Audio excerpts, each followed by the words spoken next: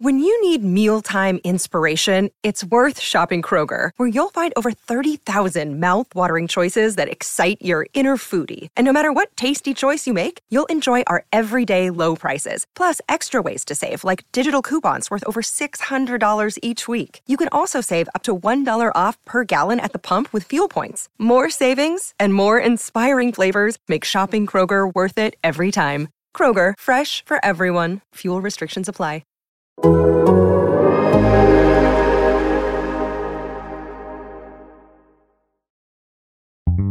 that podcast growling, mean and angry. Hear that co-host shouting, it's Dana and Jay. All right, welcome to the latest edition of Hear That Podcast. Growling, Paul Hunter Jr., Jay Morrison of The Athletic. Excited to be with you on a Tuesday here of AFC Championship game week. Bengals are still playing and playing the Chiefs for the second year in a row. Jay, here we go again. We're still here. I remember the day after Halloween driving home from Cleveland thinking I might be on a beach somewhere at this time of the year, and here we are still plugging away. This team just amazing what they've done. And maybe one of the most impressive wins of the year, maybe one of the most impressive of Zach's tenure here last week at Buffalo. I'm gonna was kind of had that written down for a question. We're gonna have Mo Egger on our weekly segment, of course, and I had that as something. It might be the most impressive Bengals win I've ever covered. Yeah, and sure. and I can't speak specifically on some of those from seasons long ago.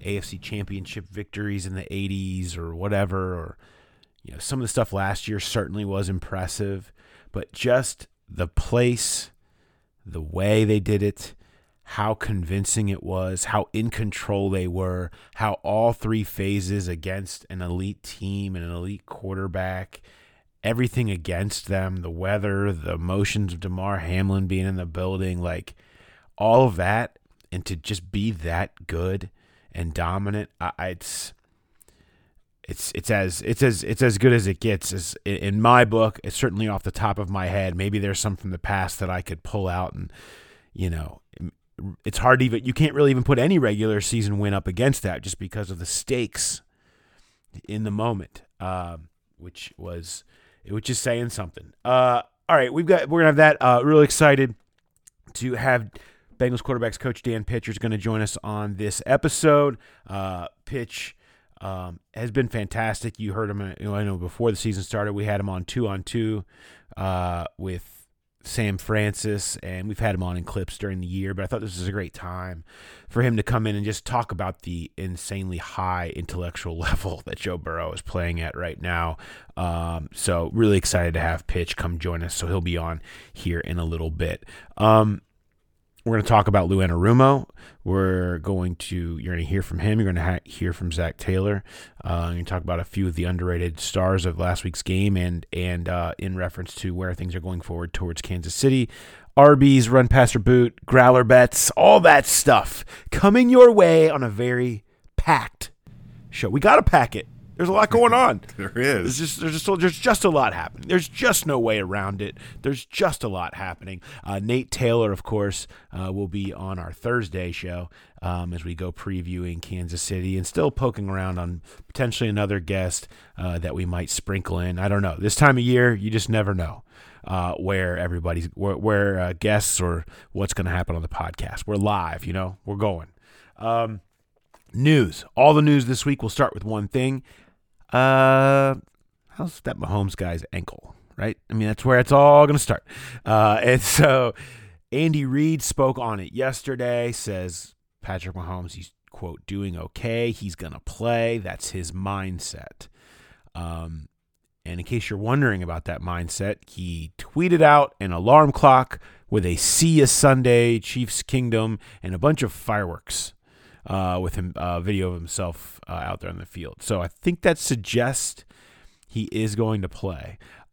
Nate Taylor, who we mentioned a second ago, covers the Chiefs, pointed out that Andy Reid said the right high ankle sprain, quote, isn't quite as bad as that one, referencing a high ankle sprain he had in 2019. Mahomes played the following week that year, throwing 4 touchdown passes in a win over the Raiders. So perhaps some insight into how Patrick Mahomes is feeling. It's hard to really know. A lot, you'll hear, if you talk to doctors, you talk to anybody that's had this injury, they will tell you, look, yeah, you can go out that day, but it swells up. The next week is harder actually than that day. We see it take months for guys to really feel right. I think you can say with 100% certainty that Mahomes won't be 100% out there on Sunday, but how compromised he will be is the question that everybody will be wondering all week. Yeah, and I mean, a regular season game against the Raiders in 2019, quite a bit different than AFC Championship game, and that Raiders game when he came back with the high ankle sprain was also after the bye. He had an extra week to get that ankle a little bit better, and it's gonna hurt, and he's gonna play, and it's just a matter of how much is it gonna bother him. That is his game, is running around buying time. We know how much Lou likes to, I don't know if you want to say attack him, because it's not really what he's doing, but to drop in coverage and kind of force him to wait out someone coming open. And it's not about can he withstand a hit on that ankle. It's can he withstand every single cut and plant. I mean, that thing is going to roll, and it's going to hurt. And he's a tough guy. I mean, you saw him wanting to stay in right after it happened. But it's going to be the news of the week is, are they even going to have him practice? Or are they going to take a chance on him further damaging it? I mean, he's a guy that probably doesn't need to practice, can show up on Sunday and be terrific, be better than what I think Chad Henne would be. But yeah, we're going to be keeping an eye and an ear out to Kansas City all week long. Yeah, no discounting the Chad Henne factor here, and I'm not here to exalt Chad Henne, but he did drive them 98 yards for a critical game-changing touchdown with Mahomes out. It's not like if they have to go there, there's going to be extreme panic in Kansas City. They would still feel good. Now, again, that's a very different animal than talking about Patrick Mahomes, but it's not like they don't feel like if there's some time he has to miss during the game or whatever, or even if they turn to him at some point, they're not going to sit there and necessarily roll over and die at all. So anyway, that's kind of the status of Patrick Mahomes and his health and that ankle. We'll continue to monitor that and talk more with Nate about that as the week goes on. PFWA All-Pro, all AFC teams came out with no Bengals on them. I'll have to add that to my story on the year in disrespect, Jay. As I'm going back through, it's been kind of fun to go back through all of that and every single week and how much there has been as the Bengals have played that disrespect card all year. But the funny thing is, I don't know where it would be, and I think there's answers that you could probably come to. I mean, there's just it speaks to the collective and the sum of the parts that this team has been. Certainly they don't really care about that stuff, we know, but just interesting that played out again. So I voted in that, and I did not put a Bengal on. I mean, yeah. Who would it be on that offense? I mean, Joe Burrow's been terrific, but you get to pick one quarterback. And you have to pick Mahomes. Yeah. So it was one of those things. Jamar Chase had a great year, but he missed 4 games. So it is interesting. Someone asked me on Twitter this morning, and I got up early, so I figured I had some time. So I just started going back through, and they were asking when was the last, or how has there ever been a Super Bowl champion that didn't have an All-Pro? Would the Bengals be the first if they were to do it? And I went back through, and the last time it happened, once I got to one team, I wasn't going to go through all of them, but the last time it happened was the 2007 Giants. That's that team that got in as a wild card and then beat the undefeated Patriots in the Super Bowl. No first or second team All-Pros and no PFWA All-NFC players. So it is rare for that to happen. It's not the first time if the Bengals are able to do it, but it would be the first time in 15 years. 15 years. That's crazy. Yeah, good stat there, as always. So that's kind of that. I mean, but again, it goes to speak of how good they have been as a team and sort of their best players kind of having some unfortunate luck of there being some truly elite players as well at the same. I mean, I have a hard time. You have to love the way DJ Reader has played, but when you're talking about defensive tackles like Quinnen Williams, who's had an incredible year, and Chris Jones, who could win Defensive Player of the Year up against Nick Bosa overall. I mean, these guys have been incredible, and Reader missed a month. People forget that. I mean, Reader missed time too. The same issue that you have with Reader. They've lost some of their best players in this process. I mean, we'll hear about Mike Hilton in a minute, but I mean, again, a slot corner winning a cornerback spot. You're talking about hard stuff to argue here. They've just been so good collectively, and that's what sets them apart in a lot of ways. But it is rare. So the Chiefs, okay, you're 3-0 against the Chiefs, right? And so a lot of the conversation about what is going on, how do you continue to be on that roll? And Zach Taylor basically said, we don't have to beat them 4 times in a row. We have to beat them 1 time in a row, and that's the focus. I do think that's an important thing. It's really what's helped them win now, this continuing, now growing franchise record of 10 straight games. It has felt like every week has felt like a new animal, which goes back to the creating disrespect every week, continuing. And Zach Taylor said, look, early in the year, I don't need to go out trying to find anything to keep people going, focusing on this week, this moment, living in that moment, that week.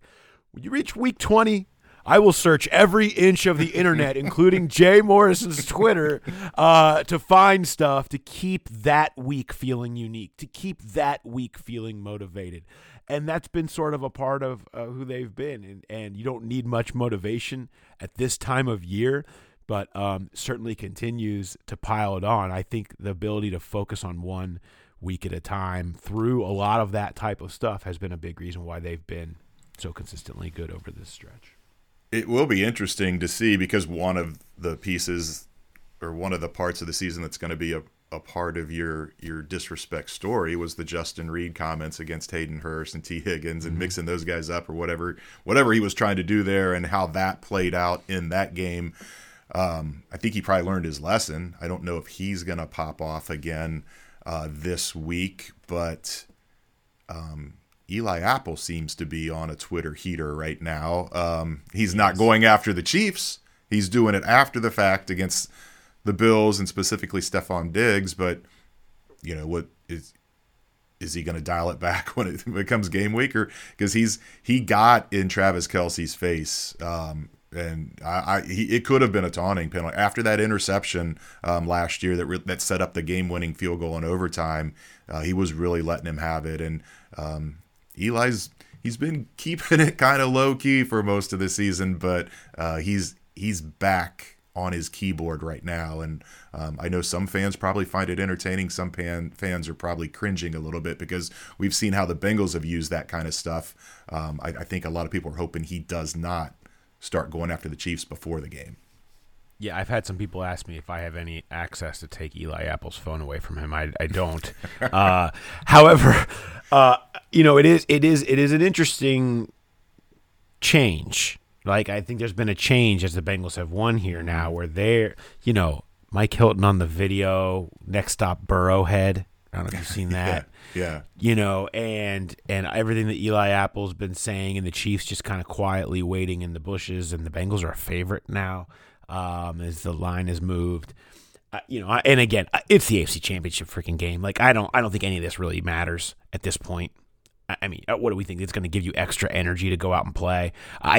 Everybody's on one in this game. I mean, I don't really think that matters at this time of year. However, it is a different feel. It is a little different feel to last week, as the Bengals were leaning hard into this. What the hell? No one giving us a chance. To now all of a sudden, there's a lot of praise and a lot of talking crap and going on about how they're going to go into Kansas City and do it again. It's just a different feel for the way this team has been all year. I don't know that it matters. I don't know how much that really matters, but it's just pointing out it's different. The end. Okay, let's talk a little bit about I want to dive a little bit more into Lou Anarumo and this defense, because we come on. This is standard. I mean, you're going to hear every national show and everybody that's talking about the Bengals, and so many are. I shouldn't say every, vast majority go directly to Burrow, as you expect, right? I mean, praising him and having conversations about will we view him as the number one overall quarterback if he can beat Mahomes? Is he number two? Like, we have to get right to quarterback rankings, right? And I think maybe the deserved appreciation that people have had for him. I think those that know, certainly those that listen to this show, have known for a while about how good he's been. But some people just kind of found out, as the Bengals reminded everybody in their statement win on Sunday. People that don't pay that close of attention to Cincinnati. But I don't know how you can just go to Burrow immediately and gloss over 10 points by the Bills and the job that Lou Anarumo and this defense continue to do in big games. I mean, you're talking about a team that created 28 pressures on Josh Allen. 28! Through blitzes, unique blitzes. Von Bell, Mike Hilton coming from depth off the edge. Stuff that Josh Allen and their line just didn't see coming. Deion Dawkins after the game said, we didn't know what was going on. We didn't know where they were coming from, And you only can see that so many times until it's like last year, right? They do what they did to Patrick Mahomes in the second half and overtime, right? And everyone talks about how Patrick Mahomes looks broken. Is Patrick Mahomes broken, Jay? Is Patrick Mahomes broken? Then he loses Tyreek Hill and he comes back and has an MVP season. Okay? No, Patrick Mahomes wasn't broken. And now everybody, Josh Allen, is he too chaotic? Is he not this? Is he not that? Can Josh Allen not win the game? No, he just had a fringe MVP season. There's a common thread here, Jay. Lou Anarumo, man, he just has a way of making these pieces befuddle. And we've talked about it over and over again, but it's just the way he can pull so many different levers and do it at the perfect timing is just a nightmare for these opposing quarterbacks. I mean, the book on Josh Allen is a little bit like Joe Burrow, where you don't blitz him, that you play into his hands, where letting him run away from the blitz and get out of pocket is where he's really good. And Lou said, screw that. I mean, he dialed it up. For a while there early, yes, he was just coming with the four, and they were getting pressure, but then he started unleashing Von Bell and Mike Hilton, and it's incredible what he's been able to do. I know this is a ridiculously small sample size, but I did look this up because 13.5 points per game that they're giving up in the playoffs in 2 games. Right. It's only been 2 games. But since that incredible run by Marvin Lewis's Baltimore Ravens in 2000, where they gave up 5.8 points per game in the playoffs, just ridiculous. So from 2001 to the present, teams that have played multiple playoff games, the Bengals are tied for third at 13.5 points allowed per game. The Buccaneers gave up 12.3 in 3 games in 2002. Seahawks gave up 13.3 in 3 games in 2013. Then the 0-2 Falcons and the 15 Chiefs also gave up 13.5 in 2 games. So I don't know that they're going to be able to hold Patrick Mahomes to 13.5 points per in this game, but it is amazing. I mean, look what he's done to Patrick Mahomes in the second half of these games when they've played. And, maybe if they do dial it up earlier, maybe if they do get off to this crazy start offensively like they did against Buffalo, they can really take the Chiefs out. The Chiefs aren't as explosive as they have been in the past. They are still good. And as you said, Mahomes having an incredible MVP type season, or MVP season period. But they're doing it more with 12 and 13 personnel and working their way down the field and just eating people alive that way. And it's going to be interesting to see. I mean, Lou always comes up with something, and obviously Mahomes was not broken, but he made him look broken. And he had, I don't know if you want to say Josh Allen was seeing ghosts, but they just looked so disjointed last week. We talked about this in the press box. Their whole game plan, it seemed like, was just let Josh Allen go out there and play hero ball. They couldn't get anything going at all in the run game, and a lot of it was just kind of throwing it up there and hoping one of the receivers could make a play. And just a terrific job again by Lou. I mean, I don't know how many times we have to see it before someone picks up a phone and says, "Hey, you want to come in for an interview?" Yeah. So it's a great point, and I think there's a couple of points to be made about that. But first, yesterday we chatted with Lou Anarumo a little bit after the press conference with Zach Taylor, and Lou was asked specifically about the fact that he has not gotten any interviews in this cycle. And Zach Taylor also was asked about Lou Anarumo and being a head coach. Here are both of them on that topic. We've seen several national commentators in the last week or two say, "Man, why aren't teams interviewing Lou Anarumo for a head coaching position?" Are you aware that that's out there, and do you have any comment on that job cycle so far? I mean, I'm just going to go coach talk here and just, that stuff's all great, but I'd be doing our organization and our team a disservice if I was worried about that. We're worried about beating the Chiefs, and that's the most important thing right now. All that other stuff always takes care of itself. Yeah, he'd be a great head coach. He's extremely smart. He's got the players' best interests in mind. He wants to put them in their best positions to succeed. It's not about this is the scheme and we're just going to do it whether it fits the guys or not. He's constantly evolving it to make sure that we're putting our guys in position to do the things that hit their strengths. He does a great job adjusting over the course of the week, over the course of the game. It's not fun probably being a defensive coordinator in the AFC. You got to face just a new, every week's a challenge. And he never blinks. I think the players feel that from him. I know I feel that from him.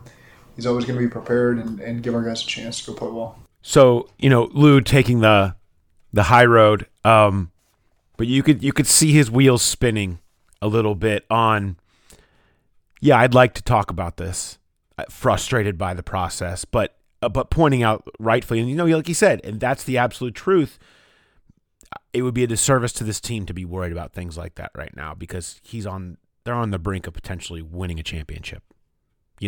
Career, to be the defensive coordinator. I mean, think about to be the defensive coordinator for a team that wins a Super Bowl, and I mean that's where it is. That's where career achievements live, and there's a lot of money to be made by being a head coach. Don't get me wrong; like I'm not taking that away, but I think you can sense too that it's like what.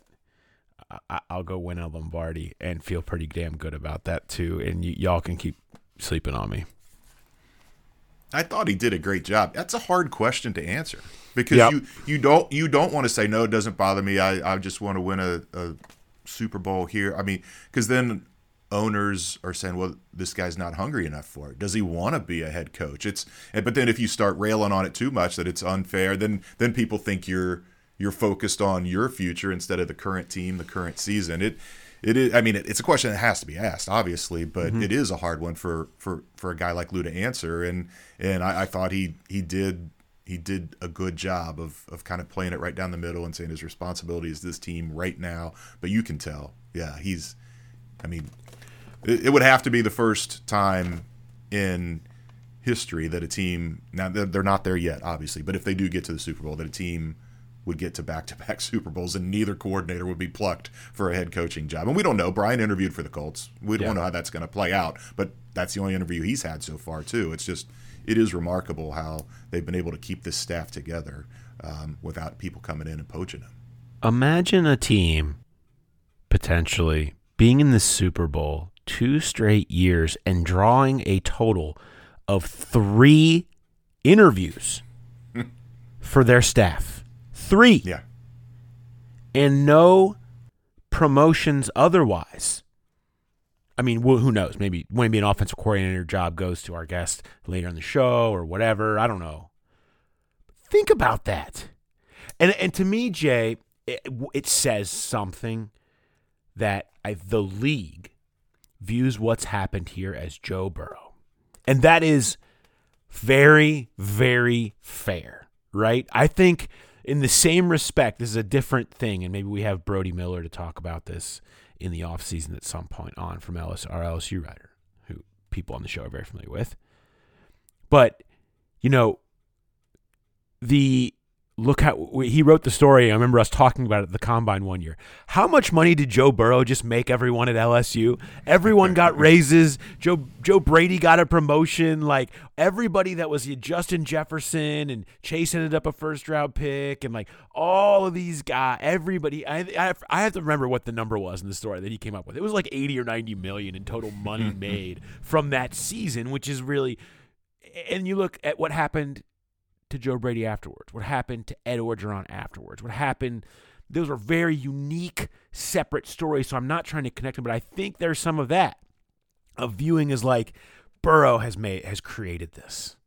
And that's where discredit for Zach Taylor has consistently come from, and I think that's where the lack of respect for these coordinators in deserving jobs comes from. The Lou thing, though, stands out. It has nothing to do with friggin' Burrow.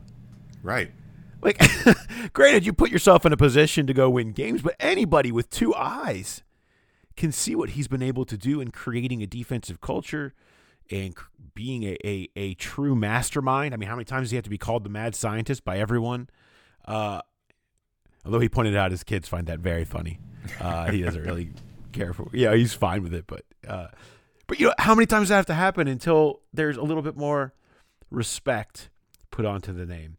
It's hard to know. Since week 14 through the playoffs of 5 Bengals games, if you put that against the rest of the league, Bengals are second in the league in points per drive, 1.44, and second in the league in turnover percentage at 22.2. There is a 6% better chance at the start of every drive it's going to end in a turnover for the offense than a touchdown. It's insane. And that's over the last month and a half. Yeah. For this defense. Lou is kind of like Burrow in the fact that he gets better when the moment gets bigger. And I've got some stats. I'll do them like you did last week, side by side. So these are Lou's numbers, or Lou's defense's numbers in the regular season versus what they've done in the playoffs. In 33 regular season games, they're allowing 21.2 points per game. In 6 playoff games, 18.2. Yards, regular season, 343. Postseason 352. That's a little higher, but as Lou has told us over and over again, it's all about points, not yards. He's not concerned about that, and it's 9 yards over a 6-game span. That's not a big deal. Turnovers, regular season, 1.4 per game. Postseason, 2.0 per game. Points per drive in the regular season, points per drive allowed, 2.34. Postseason, 2.19. Sacks, 2.18. Regular season, 2.17. Playoffs. Pressures, 8.8 regular season, 9.3 playoffs. Every number except total yards is better or the same in the postseason as it is in the regular season when it's supposed to get harder, when you're playing these elite teams, when you're playing these great quarterbacks. It's just, I don't know how many times we have to see it before other people start opening their eyes to it. No question. One other name I want to bring up here before we move on and get to Mo is Mike Hilton, who doesn't get enough respect. I mean, his ability to cover, his ability to disguise coming off the edge, his ability to affect the run game when we talk about him going in and taking on Derrick Henry. I mean, all of these things are just ridiculous and under-discussed. And I want to make sure his name gets put out because Lou and Zach basically both kind of just laughed when it was mentioned how good of a game he happened to have on Sunday. And I want to make sure that we bring those to you. So here's Zach Taylor and Lou Anarumo talking about Mike Hilton from Sunday. I felt like Mike Hilton yesterday was pretty noticeable, especially on the first Bills drive of the fourth quarter. I mean, what stood out to you when you watched the? He's just he's the best nickel in all football, you know, and he's savvy, he's instinctive, he's physical. He's got great coverage ability. He can make plays on the ball and come up with the ball when he gets his opportunities. He's a fearless rusher. You know, a lot of guys are tentative. when their number's called, he does just a great job complimenting all of his looks. And so then when he gets a chance to pull the trigger and come, he makes the most of it, and just knowing, having played against all sorts of corners and safeties and nickels, the pressure, a lot of them, as soon as they get blocked, it's kind of over. He's the opposite. He's going to keep fighting through it and find ways to put pressure on the quarterback so they can feel his presence, and just really instinctive player that way. Mike's Mike, we're laughing at each other as he comes off on the sideline. Diggs kind of got behind him on that one, and I was like, said something, and he's just, you're funny. We just had a moment there. But he just he has a real knack of disguising his blitzes. Everybody in the stadium knows he's going to blitz, and he just finds a way to get there. And he's a great tackler. He's a great competitor, and happy he's ours for sure. He's just a good old football player, so he understands, when to maybe show when he's coming, and when to maybe play a little bit off when he is blitzing, or disguise one thing and show another, all based on what we're doing. It's not like just something he's out there playing around with. He knows within the scheme on this, hey, Mike, I'll tell him, hey, blitz from the head of the slot, or, and then he'll just kind of play off of that. So he just has a feel for the whole defense and how we want to use him. All right, so there's Zach Taylor and Lou Anarumo talking about Mike Hilton from Sunday, and just wanted to make sure we touch on it. That needed to be heard, because what a ridiculous game. We don't often talk about slot corners as game changers, but for the way this team plays and how things have gone, he really has been. And I love Lou saying, he was asked about how good Mike played. He's like, Mike's just Mike. He didn't see it. Yes, he had a good game, but he's like, that's who he's been since he's been here. He is that fearless guy that will attack anyone. He is so good at disguising his blitzes and timing them up perfectly. And that was probably the best game I've seen Mike Hilton play since he's been here, and he's had a lot of good ones. All right, moving on here at Podcast Ground. Excited to bring our next guest in. Jay, we said I want to discuss how well Joe Burrow is playing, but people have to be sick and tired of us talking about that. So let's go a little bit further inside to talk specifically about what we're seeing from number 9, and that brings in Bengals quarterbacks coach Dan Pitcher joining us. Pitch, what's up? Not much, guys. Happy to be with you. Yeah, good to have you here, man. I want to start with this. I want to go open-ended for you. I don't want to get too specific. There's a million specific examples we can dive into and will. What has impressed you the most about how Joe has played specifically through these 2 playoff games? Well, he's playing at a really high level, and it's not surprising to any of us who've been around him now for 3 years. And so when he does the things that he does, you never want to take it for granted, but it doesn't jump out at you as anything other than what we expect. I look at the game the other day and just multiple examples of, on a slippery field in adverse conditions, just showing outstanding pocket presence and having an absolute feel for, this is when the ball needs to come out. This is when they've vacated a rush lane, and now I can climb the pocket and I can extend a little bit, but I can do so without putting the ball at harm, or I can do so without, having somebody chasing me down from behind. Like, it's just the sense, the awareness that he has, and then his ability to just deliver the ball accurately like nobody else. It's helping us. There's no doubt about it. He's now 3-0 on the road in the playoffs, and it sounds like a small number, but do you by chance have any idea how many NFL quarterbacks have more career road playoff wins than Joe's 3? I have no idea. By the way you phrased the question, my hypothesis is that it's not very many. There's only 8. Yeah. And if you guys are fortunate enough to win Sunday in Kansas City, he will only have 5 ahead of him, and that would be Flacco, Brady, Eli, Ben, and Aaron Rodgers. And it's amazing because, you would think Brady was a no-brainer. He has 7.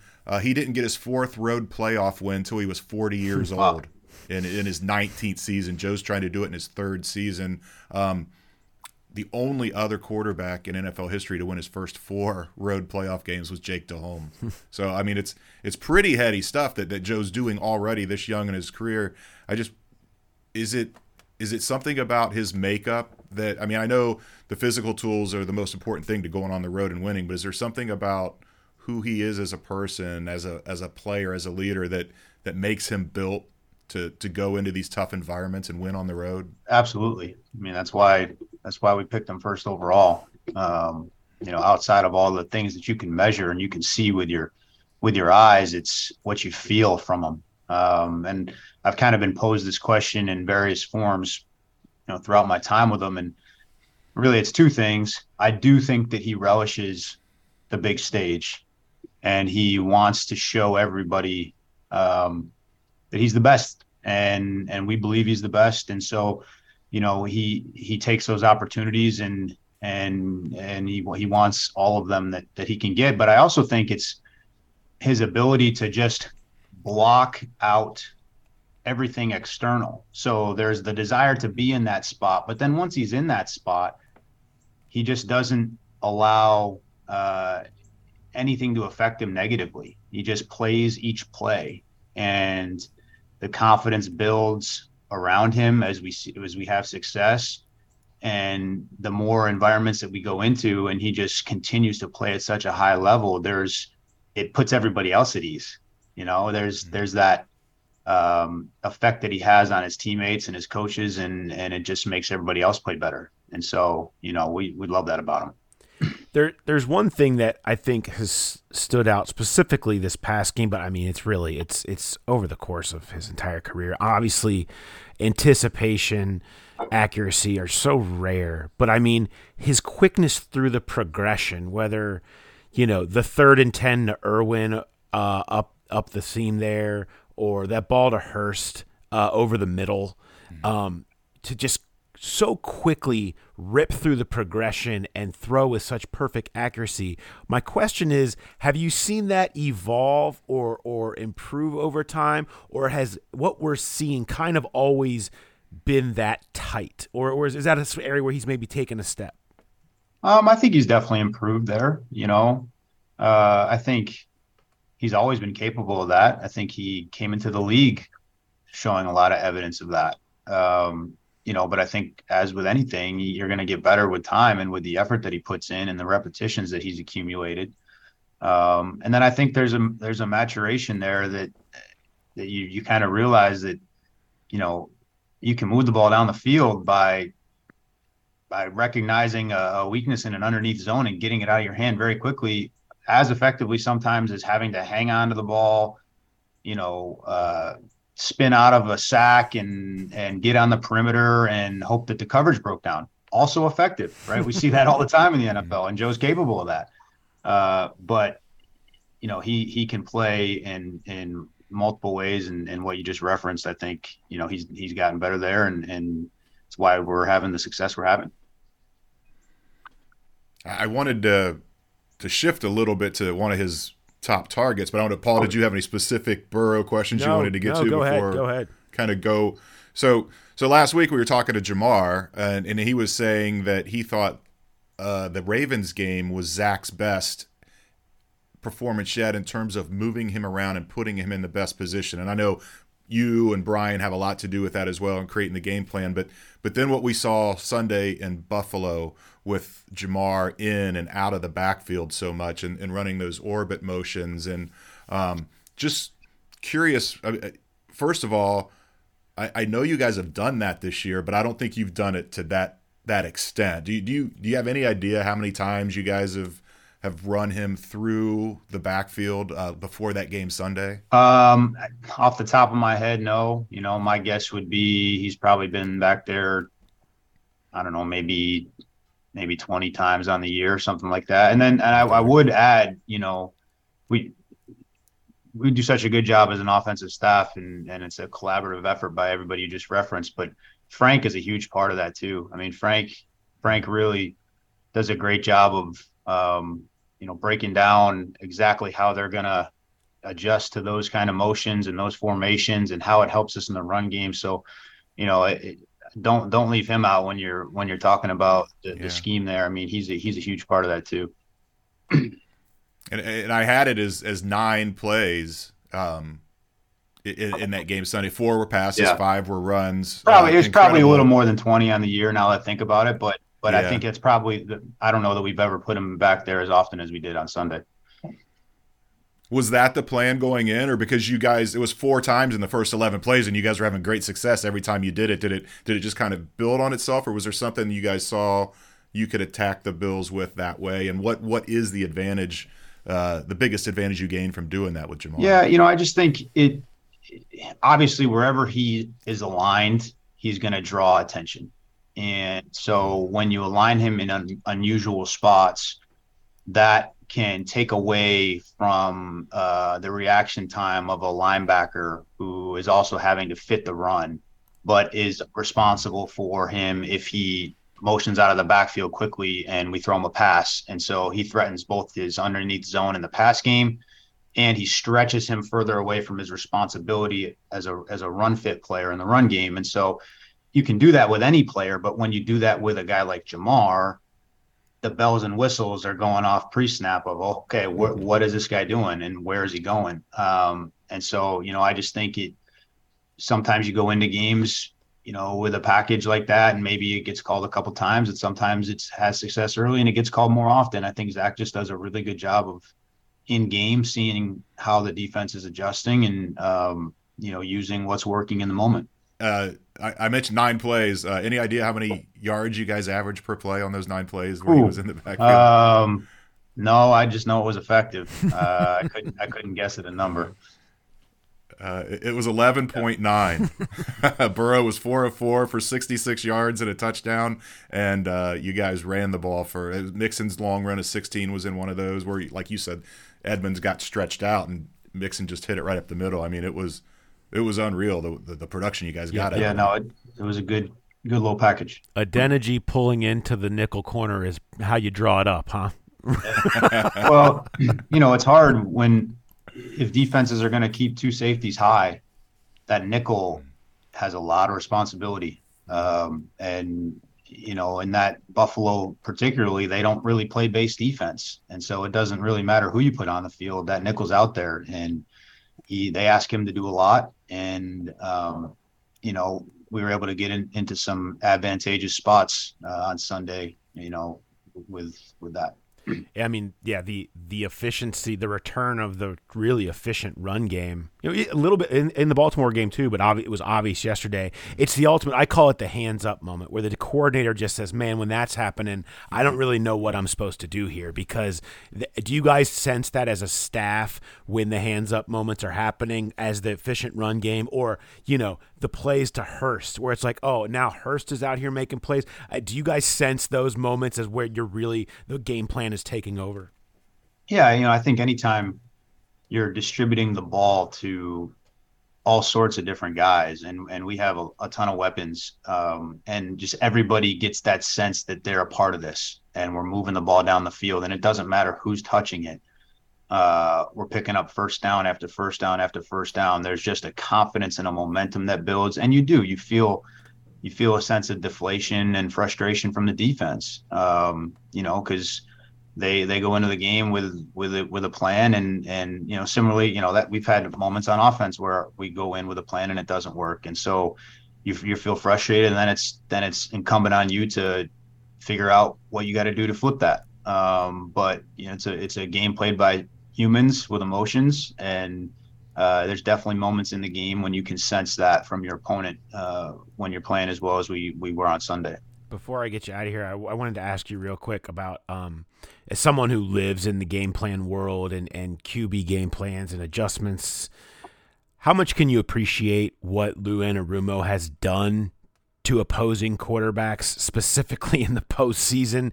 And in your opinion, what has made him so special as a game plan play caller? Well, it's funny. It's a nightmare playing against our defense, and we have to do it from from April until the end of August, so we feel that. And then as soon as the season starts, it's like you take a deep breath and you're like, well, we don't have to deal with that again for a long time. Thank God. They've done such a good job over there, led by Lou, and, from the chair that I sit in and the guys that I coach, the harder you can make it on the quarterback, the better. Now, that's not free, right? That requires a lot of time invested and really smart defenders, which we have, because the opposite school of thought, right, is you do less better and you just get really good at your stuff and all the adjustments off of it. And that works too. I mean, there's multiple ways to get it done in this game, but just from a quarterback standpoint, the more you can try to confuse me and make different things look similar pre-snap and make your pressures look like your coverages and your coverages look like your pressures, that's what makes it hard on the quarterback. And I think that they've done such a good job of that, from the staff down to the players buying in. And I think the world of Lou. I think he's great at what he does, and I'm just really glad that we don't have the Bengals defense on our schedule. I mean, can we get this guy a head coach interview? I mean, it's startling, and I say this across the staff.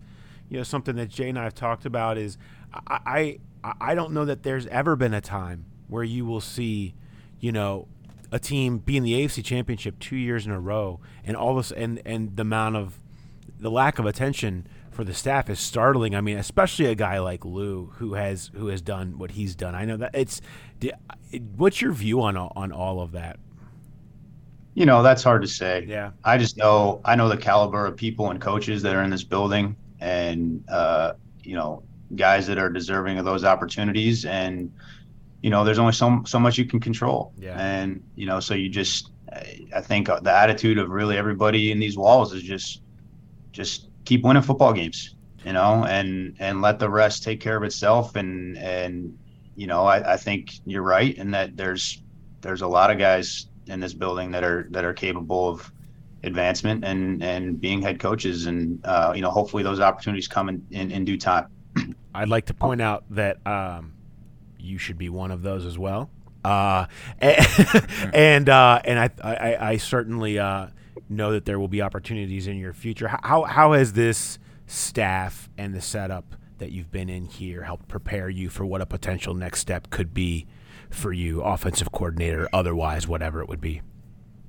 Yeah, I mean, that's certainly a goal of mine, and hopefully that opportunity presents itself at some point, in the future. I will take a lot of what I've learned here, working under Zach and Brian, how he organizes the week, the autonomy that he gives his staff members, the importance that he puts on the work that he gives them, how he listens to them, how he delegates, and the dialogue that we have amongst each other on Sunday and every day leading up to Sunday.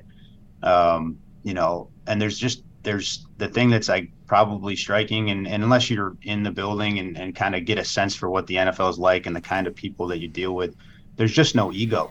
Mm-hmm. There's just no sense of self-importance. It doesn't exist.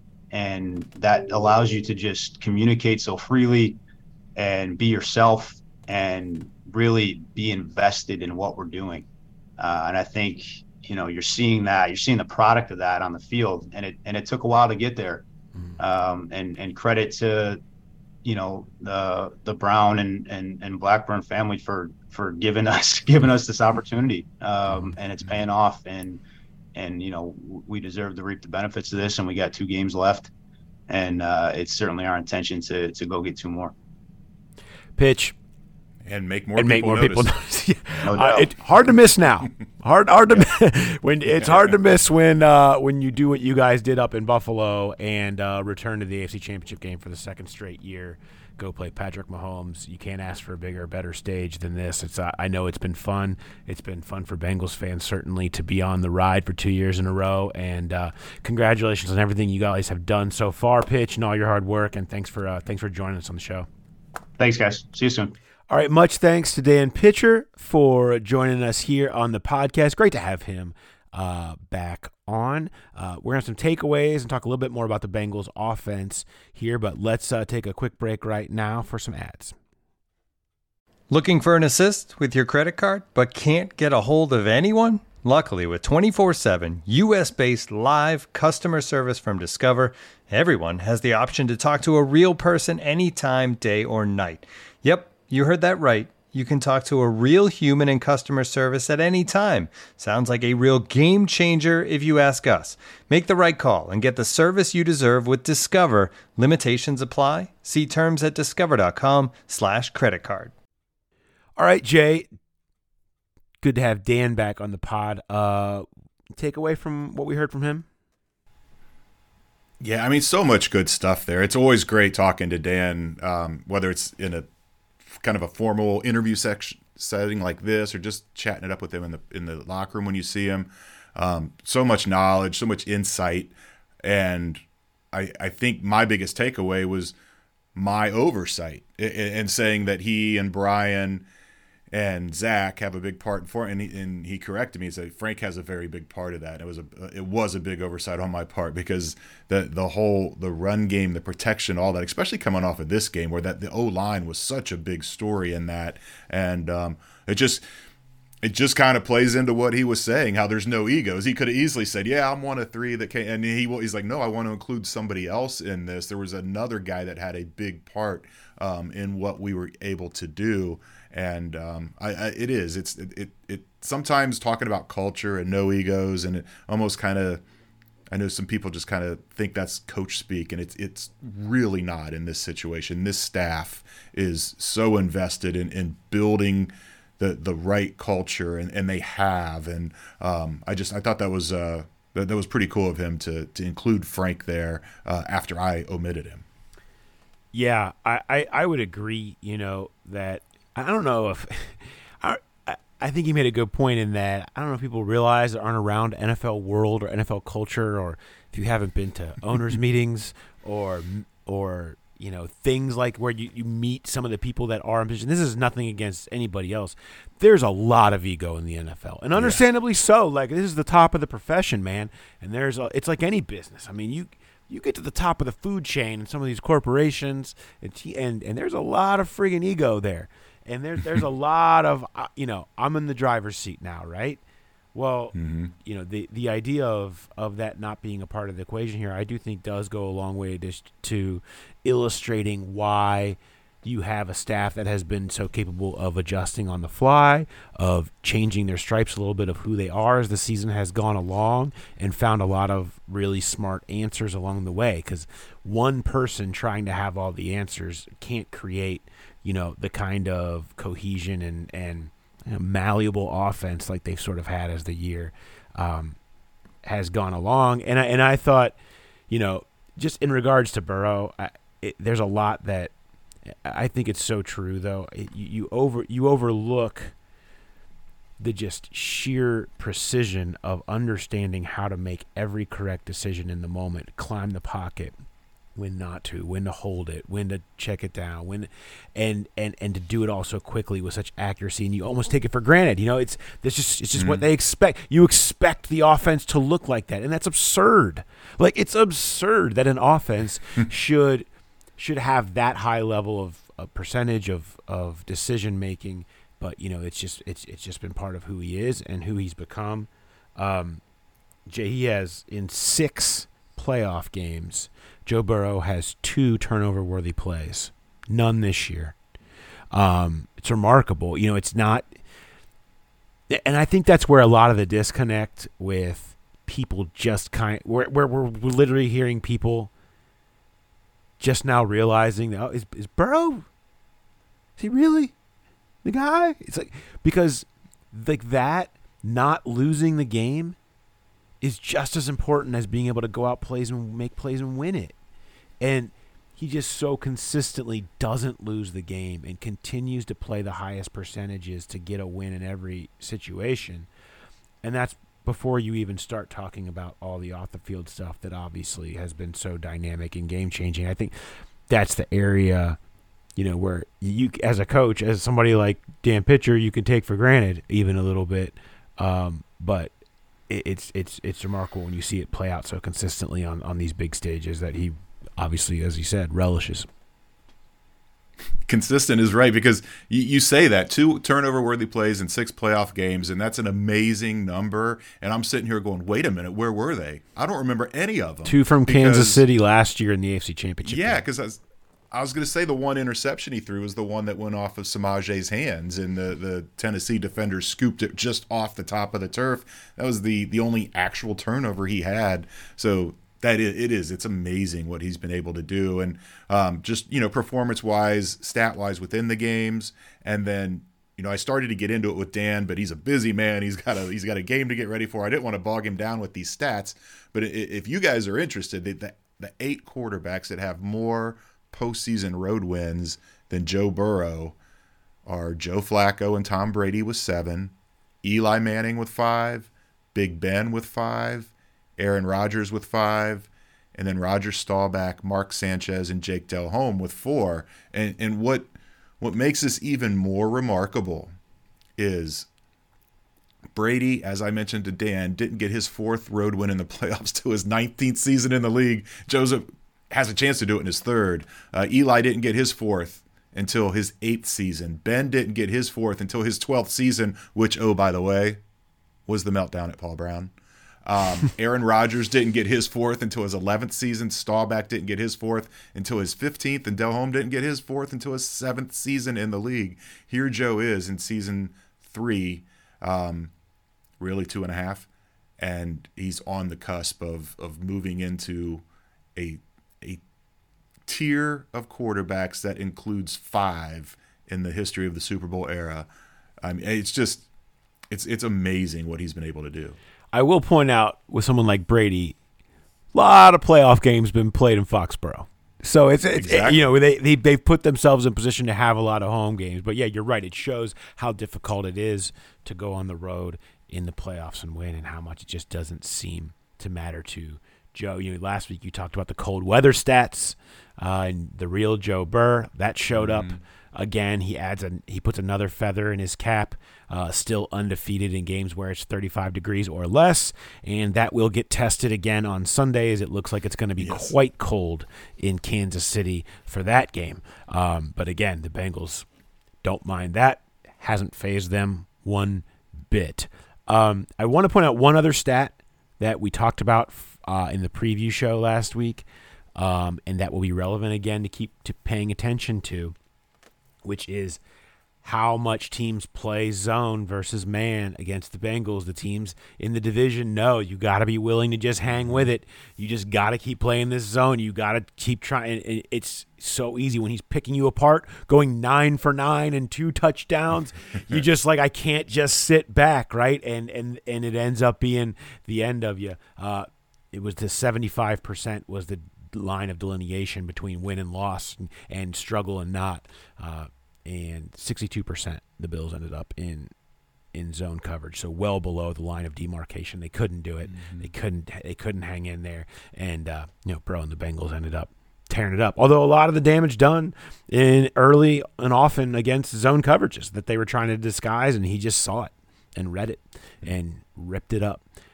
So again, this offense, between that and the efficient run game, like we mentioned with Dan, I mean, the throw up your hand stuff. When this team, I've always said, when Mixon gets it going, that's when the defensive coordinators they have no answers. If they're multi-dimensional on top of the weaponry that Burrow has every time he drops back, if you can't stop the run too, you have no shot. You have no shot. And the Bills had, unbelievably, no shot. That brings us to our next guest. Very excited to do this, as we do every week. Bring in our good friend Mo Egger from ESPN 1530. What's up, Mo? How we doing, guys? Great. Doing great. How are you? Wonderful. I bet. Yes.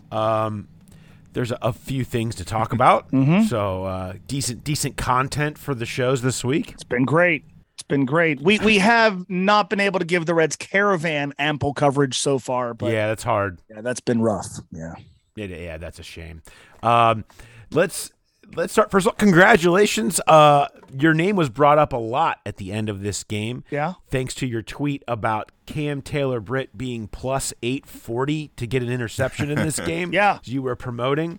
And sure enough, with 1:13 left in the fourth quarter, in case you just didn't need a nice little cherry on top of your win Sunday. Oh, yeah. No, that was nice. I was looking at some of the player props on Sunday morning, and there was only one Bengals interception prop, and it was Cam Taylor-Britt. You couldn't, at least on the app that I was using, you couldn't find any other player to record a pick. And so my thing was, Josh Allen at some point is going to throw one. Okay, this is the only player that I could bet on, so let's take him. Cam Taylor-Britt plus 840. You kind of had a sense maybe they're going to pick on the rookie a little bit. Or maybe there's like the game-sealing cheap interception at the end of the game, and the ball happens to find its way into Cam Taylor-Britt's hands, which is exactly what happened, and many of us rejoiced on Sunday night for reasons beyond the game's outcome. No interceptions all year, so just go ahead and bet it. I mean, it's got to happen sooner or later. That's why I was at plus 840. That's right.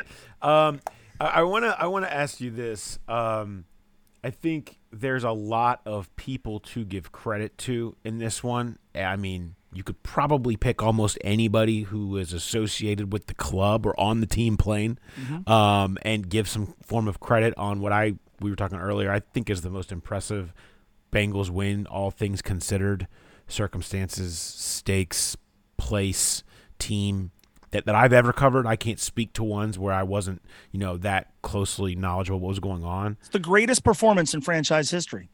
It might not be the biggest win. Maybe that's still to come. It's the greatest performance. We talked about this, my buddies and I, on Sunday night. It's the greatest performance in franchise history. Stakes, venue, opponent, circumstances, a 17-point road victory with a bunch of backups on the offensive line. You dominated the line of scrimmage. Your running game reappears. Thousands of heroes on both sides of the ball.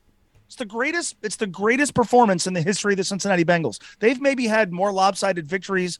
It's their third most lopsided postseason victory. Maybe they've had finer top to bottom performances in the regular season.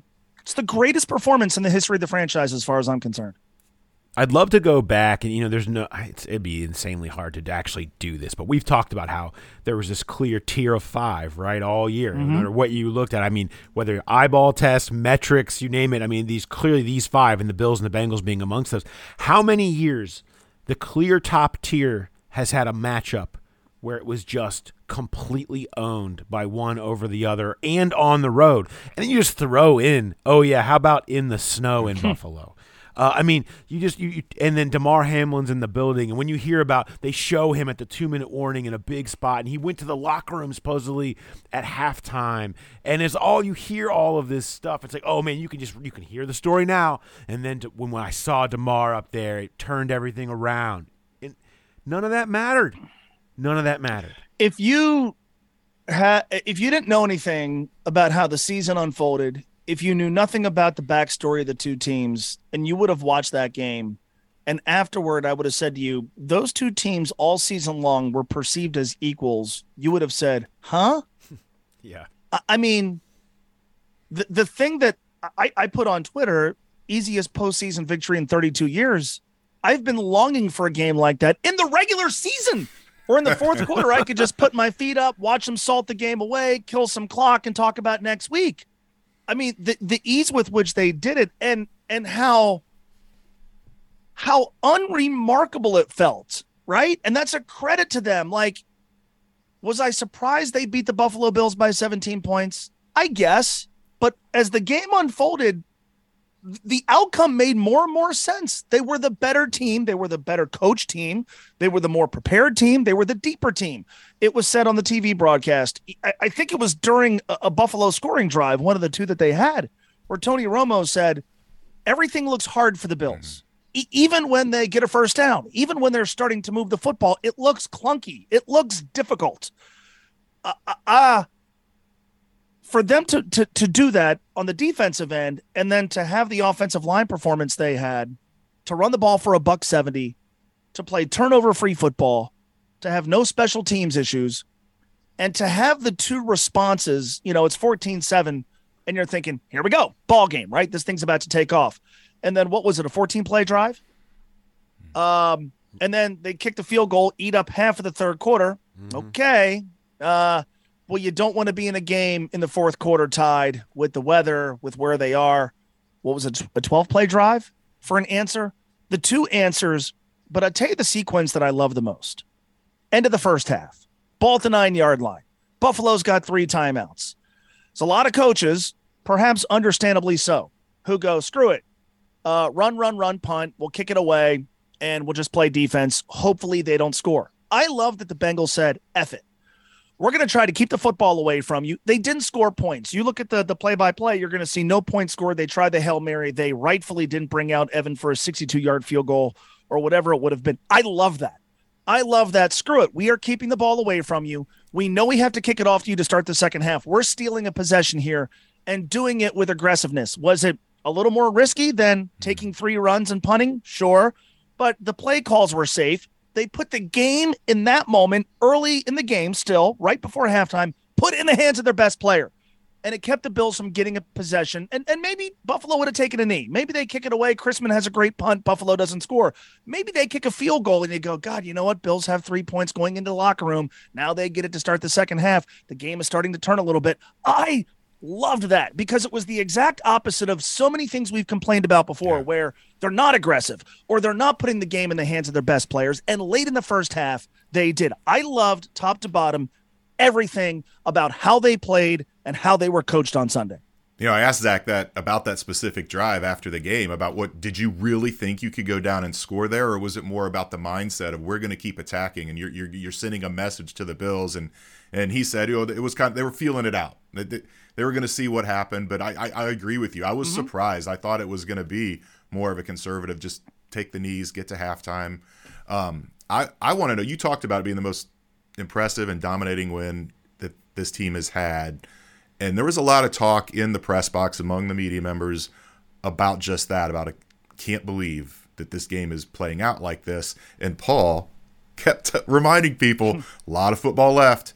And man, that guy's the worst. No. How many comebacks do you have to? How many comebacks do you have to see in a year between these two teams? That's where I'm going. That was being said in the first half. You're right. You're right. It was, but that's where I'm going with this is knowing, I guess, Bengals history, even though Burrow has changed that, knowing what Josh Allen is able to do with these comebacks. Like, when did you, Mo, feel comfortable that game was truly in the bag and going to be a Bengals win?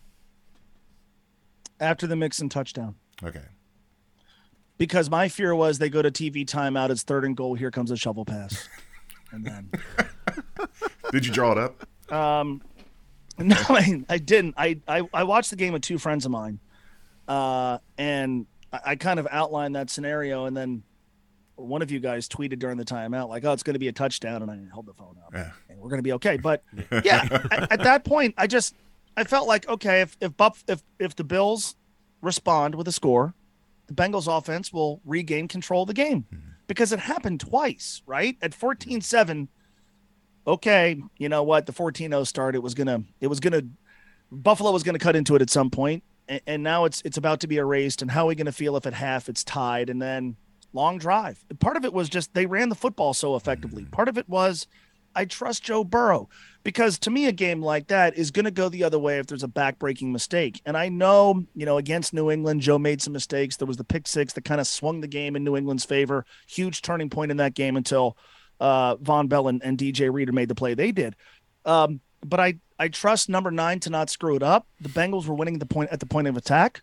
They were unfazed by the conditions. They didn't seem fazed by the venue they were in. So the Mixon touchdown, to me, to borrow from Dan Horde, felt like coffin nails. Felt like, okay, this is going to be okay. But to me, that was the theme of the day. The 2 answers and the end of first half sequence kind of gave you a sense of calm. Like, you know what? The Bengals offensively can push these guys around, can get yardage on the ground, and they've got number 9. They're going to have a response to anything that Buffalo does. Now, the distant or maybe not so distant relative to there's still a lot of football left guy was as the game is ending and Cam Taylor-Britt is has intercepted his pass, and we're all high-fiving each other. The guy who comes over from the other table to go, job's not done, got 2 more. Thanks, pal. You know what? Thanks. You know what? I'm just gonna solemnly walk back to my car with my head down and focus on the game next week. Let's do that. So I don't know if you guys are kindred spirits. I'm not sure how it works, but I got that reminder before the game was even over, before all zeros on the clock. Hey, job's not done. Got 2 more. The detail. That guy must have been fun to hang out with on Sunday evening. About a ball game left right before halftime guy is not the same as don't enjoy this win guy, okay? Don't put me in this bucket. I was just trying to be realistic. We're 1 week away from 27-0 Chargers, okay? Let's not go there. Let's dive into bets real quick, Jay, because we need to make sure we talk about what happened last week. It's important. This is important knowledge for everyone. It is. Paul hit his parlay. He went Eagles, he didn't even sweat them. Well, I guess you sweated San Francisco a little bit. Eagles won that game easy. Paul went 15 on that. So nice parlay win. He went 5 on Bengals Bills over. That did not hit. So 1-1 for the week, but scored enough points to take over the lead. Paul is now at 251.7. Mo is 205.4, and I'm 187.6. So we're getting Jay well, I chasing. did. I went 15 on Bengals plus 5, so that was a nice cover there, and not even cover. They won outright, obviously. My parlay did not hit again, so Mo went 0-2 for the week. He had a Jags-Bengals moneyline parlay. Jags couldn't pull that off. Looked like for a while they might. And then he had Bills 7+ sacks for 3,300, and that did not. Sounds pretty funny in retrospect. The value was good flyer. 30 value was great. He gets 3 backup linemen. Great value. Yes. How could it not? Right? Of course. Going to be the next rallying cry? Is that because they're always looking for reasons to be pissed off? Radio guy bet on us to give up 7 sacks. Huh? Yeah. What I really enjoy about that, and I'm writing the year in disrespect right now, Mo, which I'm very excited about publishing. But is that now you have Bengals fans searching every corner of the internet for anybody saying anything, so they can send it directly to @Bengals. Hey, look, I found this guy said you guys are not as good as someone else is saying you are. Give that to Zach. I thought because Zach said that yesterday that what I would do is start just saying weird stuff, about the Bengals since he's searching every corner of the internet. Just like, Jamar Chase doesn't call his mom. It's stuff like that. Just to, rally the guys, give them some little extra. Let's go with bets for this week. How are you going to acquire points this week? All right. Well, so I'm just going to make this simple. Bengals plus 250 to win the whole thing. If you think they're going to win the whole thing, well, then you think a player on their team is going to be the Super Bowl MVP. That's a quarterback's award. Joe Burrow to be Super Bowl MVP is plus 330. So those are my 2 wagers. But here's what I'm going to do. So if you think the Bengals are going to win the Super Bowl, they will play either Philly or San Francisco. You can go to a book and bet on them to beat a specific opponent. Right now, Cincinnati beating Philly is plus 500, beating San Francisco is plus 700. If you think they're going to win the whole thing, you might as well make both bets. That's pretty good value on both. I'm only allowed 2 wagers here, so I'll make it simple. Give me Bengals to win the whole thing, plus 250, and Burrow to be the Super Bowl MVP, plus 330. These odds will come down if they win on Sunday. So if you think they're winning on Sunday, you might as well make your wager now. I actually saw Burrow Super Bowl MVP at 350, so I'll be nice and I'll go ahead and give you that at 350. Wow. Take it. Yes, all right. Very good. I'm going to go Bengals Chiefs under with Mahomes' injury. I just it sounds crazy with these 2 offenses, but that AFC Championship game last year was much more defensive than I think a lot of people expected. You have the Lou Anarumo factor, the Mahomes injury. I think this could surprise some people the way this could maybe look like Bengals-Titans division game last year, where this could really be points at a premium type of game. And so I'm gonna go 10 on the under 47.5, and then I'm just gonna keep going. I'm gonna keep taking my shots. I'm gonna go with a 10-unit parlay, San Fran plus 2.5, Bengals -1, and the over in the San Francisco-Philadelphia game at 45.5. Keep firing, Jay. Just keep firing your shots. Running out of time. It'll turn out for you. You are running out of time. We're almost there. Mo, you took the words right out of my mouth. I already had it down. Bengals beating the 49ers in the Super Bowl at plus 700 for 10 will be my first one. I think it's just there's too much National Football League history symmetry.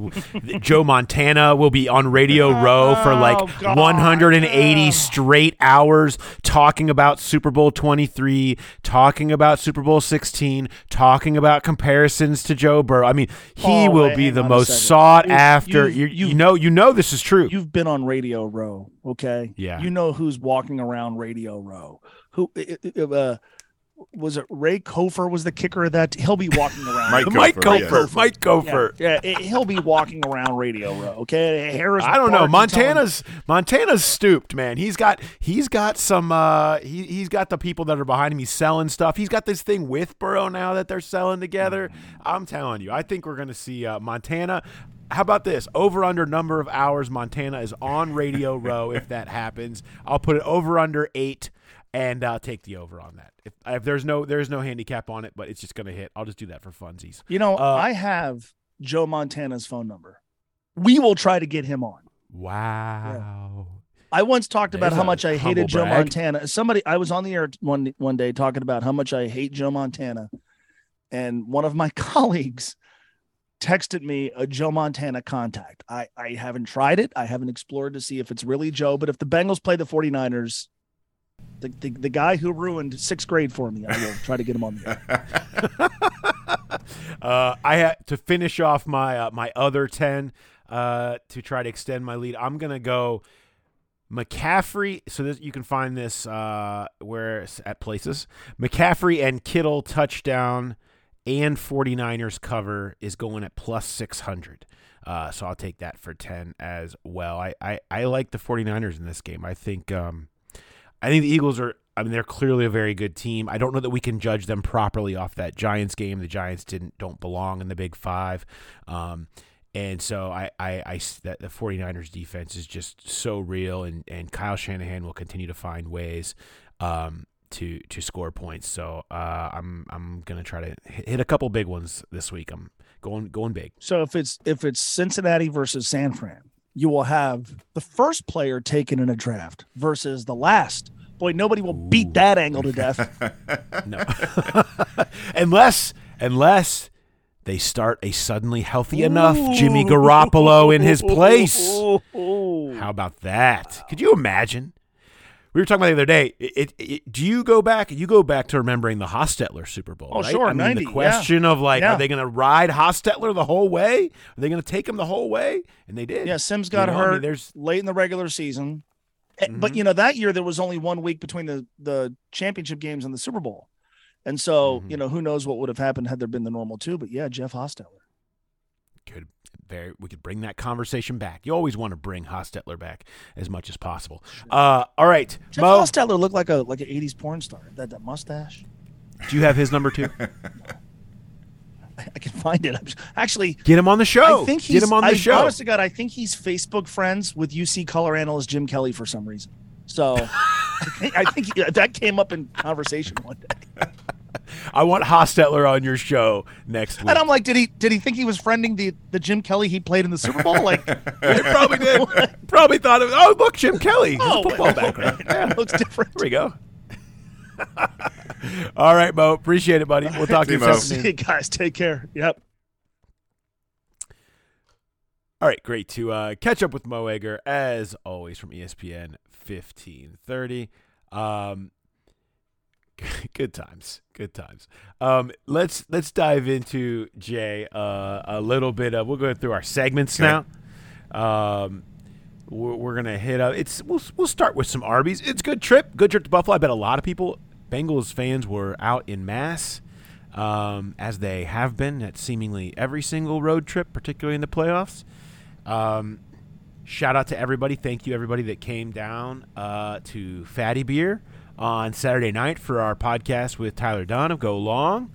It was a great time. A few of you came down, got some free graders out of it, some free graders coupons. It was good to see some of you. Thank you for the kind words people that came down said, and even the mean ones. I appreciate it too. It was a great time. If I'm going to kick off this Arby's, I'm going to start kind of toward the end of the trip. It was the drive home, and we had already listened to I can't remember what we listened to first, but you said let's listen to some of Dan's calls from the game, and so we're like, yeah, that's a great idea. So we've got the phone hooked up through the car audio, and we're listening to Dan Horde's and Dave Lapham's radio calls from all the big plays in the Bills-Bengals game, and they get to the Jamar Chase touchdown that was overturned, and you hear the regular call for the touchdown, and then you hear Dan talking about how it's under review, and you hear the official Carl Cheffers announce that the play was overturned, and Lap says, "Oh," and then we hear a beep. And we thought for sure that Lap cussed on radio. We were cracking up laughing. So Paul rewinds it. We go to listen to it again, and we hear the "oh" and then nothing else. And it dawns on me that right when Lap said "oh" and we heard the beep, I had an alert on the car that told me that there was so much ice on the front that the sensors were no longer working.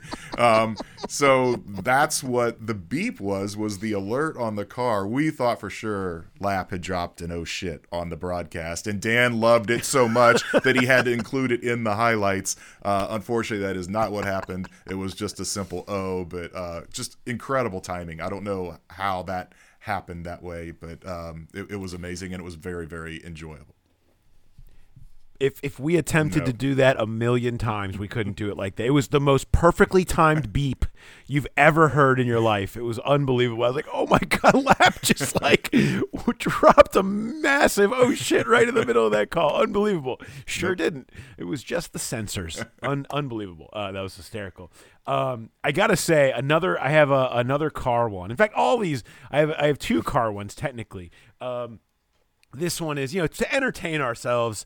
Skinny and I have long had a enjoyment of the game left, right, center. Those of you that have ever been to a Greater Cincinnati Church Festival are probably very aware of this game, where you have an L, an R, and a C, and some dots on a series of dice. You roll them, and money gets circulated around. It's a complete dumb luck to see who basically wins. A $6 pot or something like that, and it's like a lot of money circulation. Well, at one point, we're on the way there, and Jay is making sure that we make good time. I'll just say that you're just keeping us on a good pace, right? And you weren't real tolerant of people not going as fast as you wanted in the left lane, and so you'd occasionally have to pass on the right. And at one point, you were on a really nice clip. And it was your turn to roll the dice into the Bose headphones case that we were using for our left, right, center roll. I mean, it was, better than the craps table as far as I'm concerned. And you are going about 85 miles per hour, passing in the right lane, rolling left, right, center dice all at the same time. I mean, it was quite a show you just won't see an exhibition of driving like you saw from Jay. An truly impressive showing. In that moment, the crown jewel. I mean, if I remember right, it was a semi I was passing that was camping out in the left lane. It's not like there was a ton of traffic. It was an easy one-handed pass, and I rolled. I wish I could remember what the roll was, if it was good or not. I do know that the only LCR game I won is when Seether came on the radio. They were my good luck charm, and then I went winless the rest of the trip. That's great. So now, second one I want to point out is after the game, we were getting back pretty late, and I was like, didn't get a chance to eat at halftime, or I just want to just grab a quick something. Nothing's really open. It was a little too late, and I was like, I don't want to eat the sad fast food, but I think we're just gonna have to. There's a McDonald's right next to the hotel. Now we were at an airport hotel right across from the airport. I don't want to have sad late McDonald's. But you know what? I don't have a choice. I just need to eat something. I'll just go and get like a double cheeseburger and some fries and call it a day. So we go, we get in line. First of all, it takes forever, but that's beside the point. The order was, because Jay, you wanted a medium fry as well. 1 double cheeseburger, a medium fry, and another medium fry. The cost of that order was $16 and change.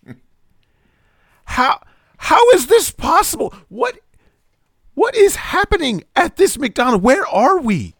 Are we on the moon? Is there extra surcharges?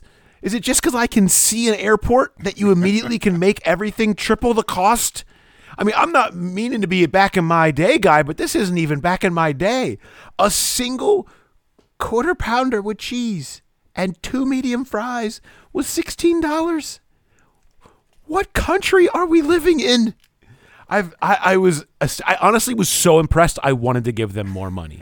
It's like this has happened to me in the past. So there was a time where my wife and we would love to go on trips and go to games and go to the gift shop and see what is like our favorite totally random team merchandise item you can find, like whether it's like a Baltimore Orioles ducky or like a weird mascot on a on a tape measure, like we have a San Francisco Giants tape measure, I mean, all these weird, we have tons of weird stuff like this. We would love to go there and find the weirdest thing. One time I went to a Blue Jackets game and went in there and found a pizza cutter with a Columbus Blue Jackets logo on it, which in itself is funny. It cost $32. And I was like, I am so impressed that you decided to price this at $32. I want to pay it. It's actually the perfect price point because the absurdity of the cost of this makes it more valuable for me, that you are actually trying to charge. We searched the internet. What is the most expensive pizza cutter you could possibly find on the internet? I found one for $17. And I felt really excited about that. So it's the same premise. I don't know how you're getting away with charging $16 for a double cheeseburger and 2 medium fries, but God bless you, Buffalo Airport and McDonald's. That was incredible. What we need to do, because we will be flying to Kansas City this week, and that Terminal B at CVG has a McDonald's, a Gold Star, and a Chick-fil-A. We need to go to that McDonald's and see what a double cheeseburger and 2 medium fries would be inside. This wasn't even inside the airport. This was just across the street from the airport where they were charging that ridiculous price. And oh, by the way, you said it took forever. It was probably 25 minutes that we sat in line at that McDonald's, and that is not a stretch. It was 3 cars. Yes, it was. And Paul had already filed his story to our editor. I had not. So if you're listening to this, blame McDonald's for my story being 25 minutes later than it should have been. All right. Thanks to everybody that we saw at Buffalo. Yeah. Had a great time there.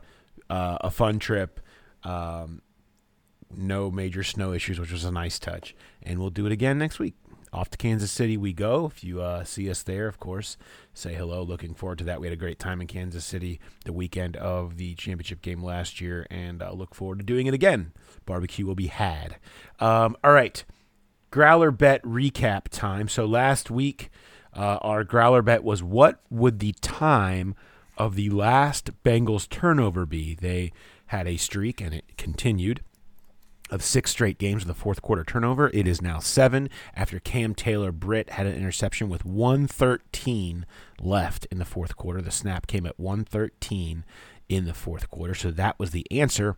We gave a buffer of 3 seconds either direction. Before I get to the results, I do want to, of course, give props to some of the best subject header submissions from the course of the week.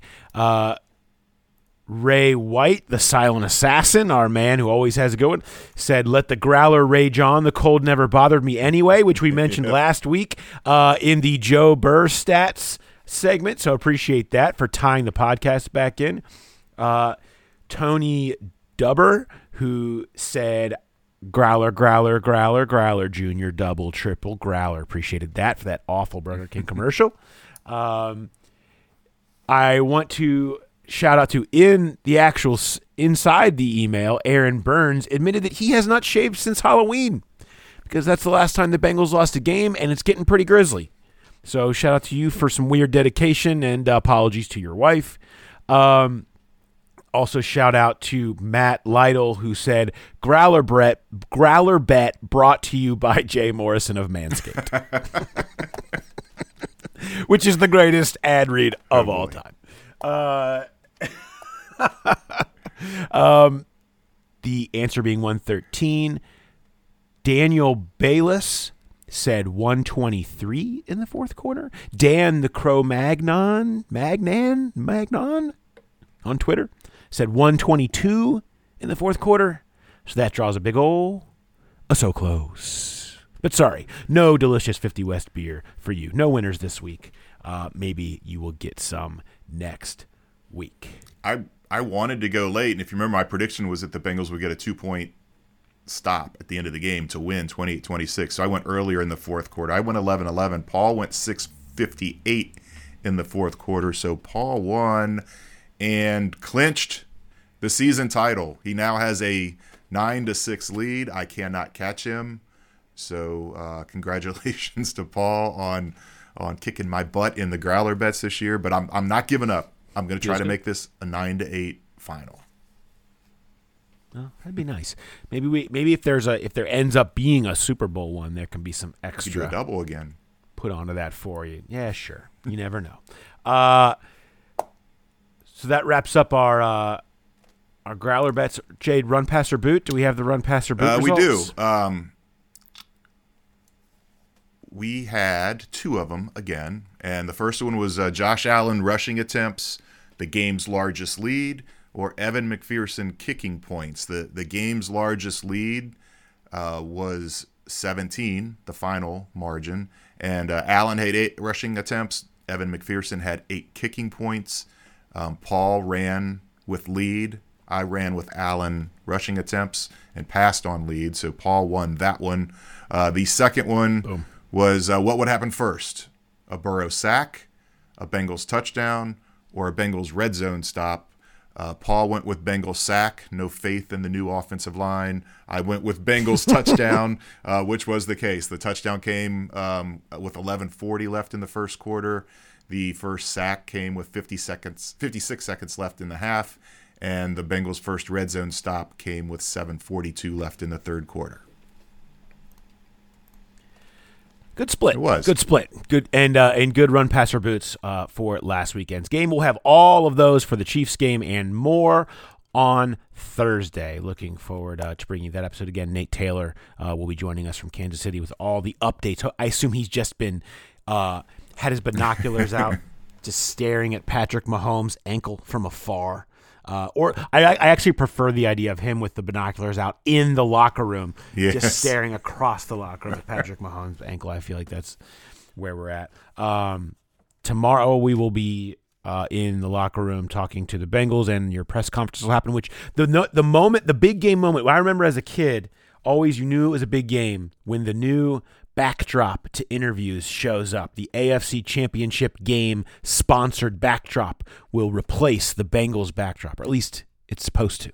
I assume we're going to get that tomorrow. The big game backdrop might show up in Cincinnati for the Zach Taylor and Joe Burrow press conferences. So that's always a big moment. It's a weird memory I have as a kid of being like, oh, it is that week, isn't it? And I can't even remember last year. I guess we did get it, but everything was Zoom last year. So it was on the Zoom. It was it was a new Zoom backdrop. That's true.